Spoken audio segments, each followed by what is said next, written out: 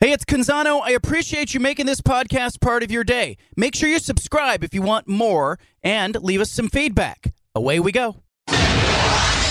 Initialize sequence. Welcome to The Baldcast, a production of John Canzano's Bald-Faced Truth.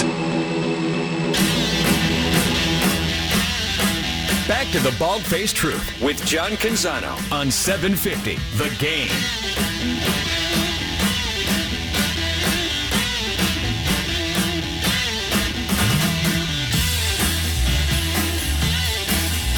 University of Oregon will play Utah Saturday, 7:30, Autzen Stadium. Game's on ESPN. I don't like that late game thing, and I don't especially like it when we're in November. And I don't know what the ideal time to kick off in your mind is if you're listening to this show, but I feel like every game, like if ideally we could suit the game kickoffs for families. I think that we would kick off the games at no later than 4:30. Like we would say, okay, you're going to have a 12:30, a 1 p.m., 2 p.m., 3:30, no later than 4:30. Dan Lanning is the coach at the University of Oregon. On tomorrow's show, I'm really excited about a guest we have on tomorrow. We've got John Robinson, the legendary USC coach, former Oregon coach. I talked to John Robinson today on the phone. He's 87 years old. He told me he still thinks he could be a head coach. I love his fire. He went to school at Oregon. He got his first coaching job at Oregon. And did you know John Robinson's very first game as a head coach at USC, what happened? He got boat raced. He got beat bad by Missouri. And what happened to USC that year? They turned it around, and they went on and went to the Rose Bowl, won the Rose Bowl. I talked to John Robinson about that today, and he said, you tell Dan Lanning that story. Joining us now, Dan Lanning, Oregon coach. Did you hear me? John Robinson was sending a message. I like it. It's a good story, man. It's a good story. Thanks for having me, John. You bet. I asked him, I said, what happened after because he got beat bad by Missouri, then he had to go into week 2. And I said, what did you tell your team? Because it was his first game as a head coach, and he said, I told them that I had it all under control, and he goes, but down deep, I don't know if I did. And he goes, but I told them that. And he said it all worked out. So there you go. There you go. How you doing? No doubt. I'm doing good. How you been today? I'm good. I'm drinking coffee. It's like 4 o'clock. Is that wise? What's your drink at about this hour? Yeah, coffee's good at all times. I have no qualms with coffee, early or late. I think that's a good decision. How do you have your coffee? I'm drinking it black right now. Nothing in it. Okay, yeah. Is that all right? I think that's it's classic. That's the way I generally have it myself. Hardcore. All right, listen, should we start with the question that everybody wants to know, or should I warm you up a little bit and then back into it?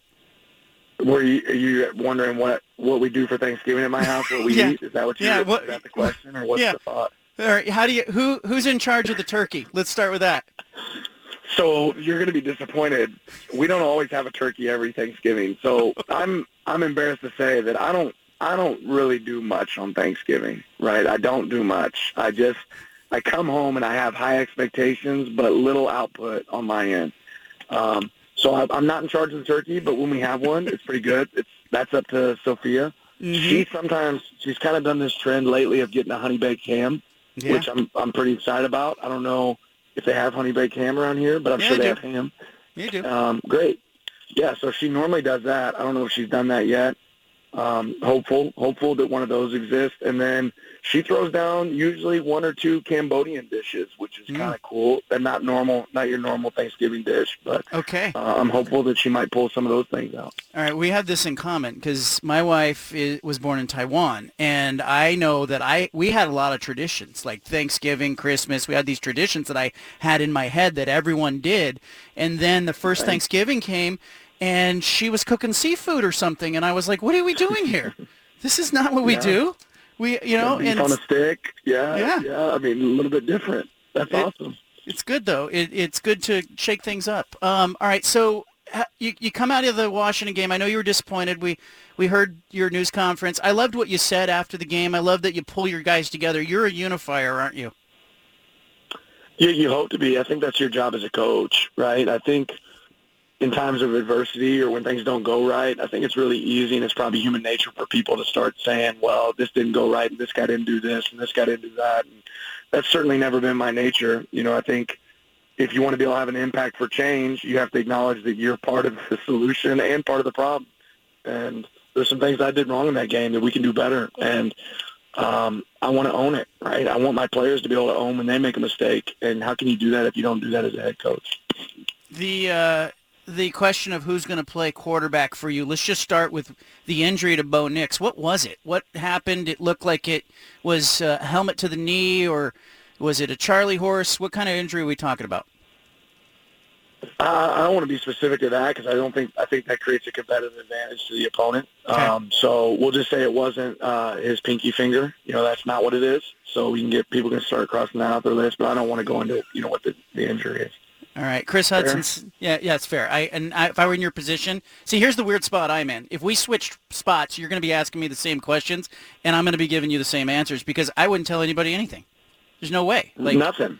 Okay. All right. Well, that's a good lesson for me. I was about to tell you everything, and now I'm back up. I'm going to back up. Kyle Whittingham yesterday, I asked him. I said, because he was the same way with Cam Rising a few weeks ago. Remember, he didn't even tell the TV crew that Rising was hurt, and he said, look, if everybody's going to do it, I'll do it. But he said, until we all do it, I don't understand why I would give anybody the advantage. Do you think coaches are more paranoid than normal people?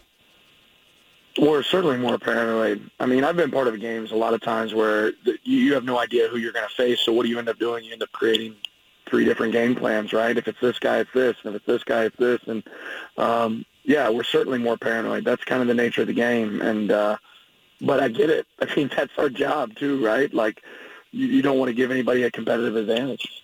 How do you feel about your backups? Could, game plan-wise, let's just hypothetical here. Let's say you got to go with somebody else that's not Bo Nix. How do you feel about that group, that quarterback room?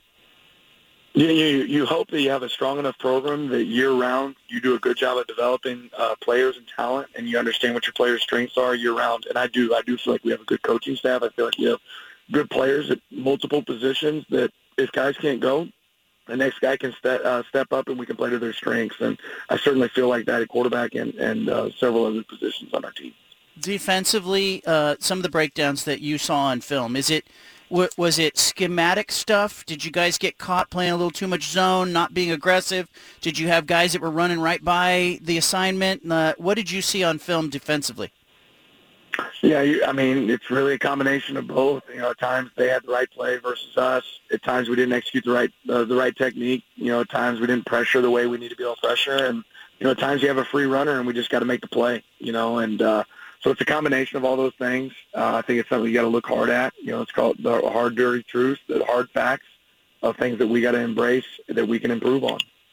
I go back and I listen to the show afterwards, and I mostly focus on the mistakes and not the things I do right. I'll look at this interview and I'll say, you know what, I should have asked him something different. But what do you focus on after a game? Are you more caught into what didn't work, what did work? Is there a danger in focusing only on what didn't work? Like, should you pay attention to the stuff that you guys did right and say, hey, that's something we can do, I have a lot of confidence in?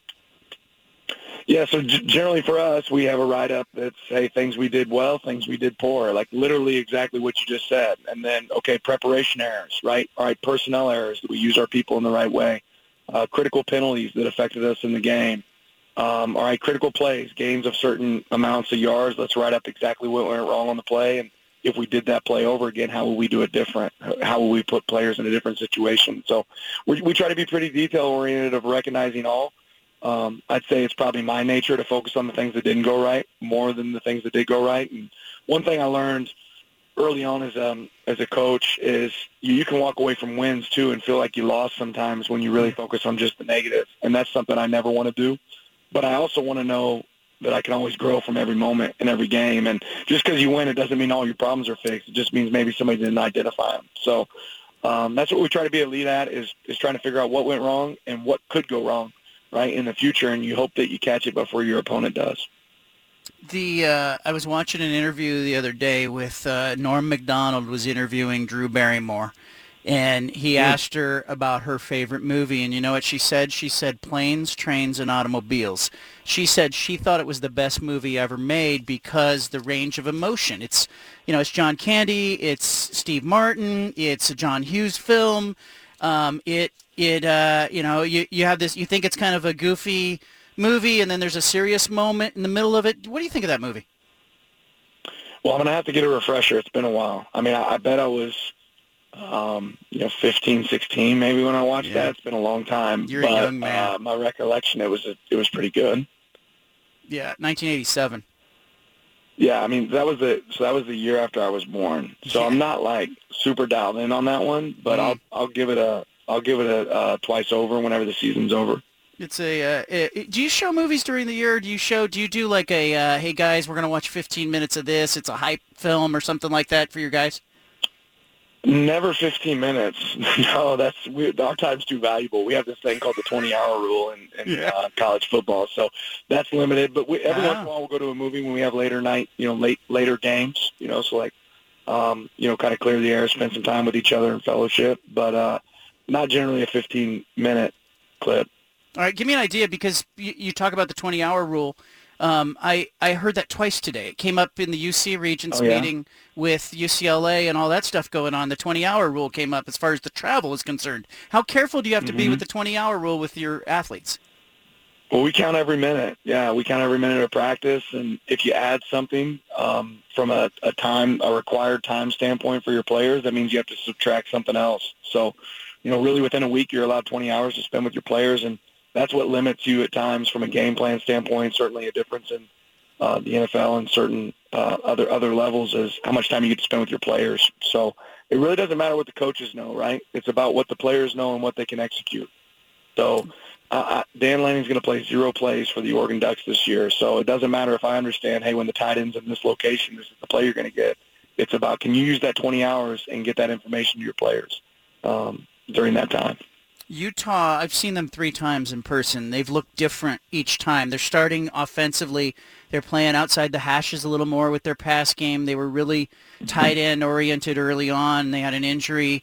Now Tavion Thomas is back. They ran the ball last week. How do you scout a team like that? They're tough. They're obviously extremely well coached. I don't think there's any coach in our league that people respect more than Coach Whittingham.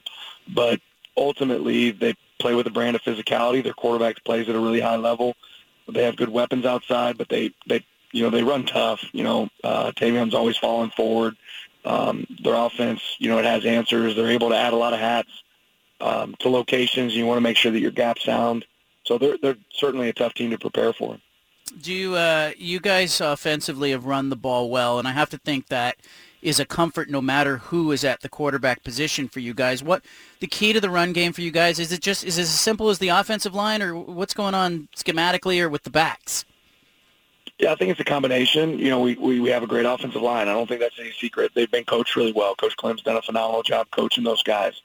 And then we've been able to get in some advantageous looks. You think back to certain games like BYU game or even this last game at times we're able to hop into a look and feel like we have a numbers advantage, and we stay in that look consistently, and we run the ball, as much as we can. And then our backs, they get yards after contact. They don't go down the first hit. So those are all the things you look for. Those are all the things that our guys have done a good job of. Does your game plan change quarterback to quarterback, or do you feel confident whoever's in there can run the same stuff?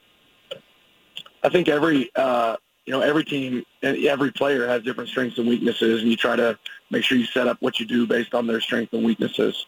So it doesn't change the identity of who we are or what we do offensively or defensively when somebody's down. But certainly you're going to try to play to your players' strengths. All right. I'm going to see you at the game. It's a 7:30 kickoff. I wish you the best. Go give them hell and catch Planes, Trains, and Automobiles when the season's over. Fair enough. All right, John. Have a good one. All right, you too. Dan Lanning, there he is, Oregon football coach. I want to dive into that. If you're listening to this, I want to hear from you. What did you think of that? What do you make of it? What is your hunch on who's going to start at quarterback? I have one. I think there was a tell in there. And if you are listening, I've heard all these conspiracy theories, smoke screen, this and that. I think I got it figured out. I want you to tell me what you think is going to happen Saturday. Who wins the game? And if you're a Utah fan who was streaming the interview, I want to hear from you as well. How is Utah feeling about this? How are the Ute fans feeling about this? If this game were at Rice-Eccles Stadium, I would fear for another ambush. I think it's going to be close. 503-417-7575. We interrupt this broadcast with a special announcement from the Bald Hey, Face sorry to Truth interrupt the Headquarters. podcast, but if you want to listen to more of the Bald Face Truth Radio Show, including more of this segment that you're listening to, make sure you subscribe on SoundCloud and iTunes to the Bald Face Truth Radio Show. Thanks for listening.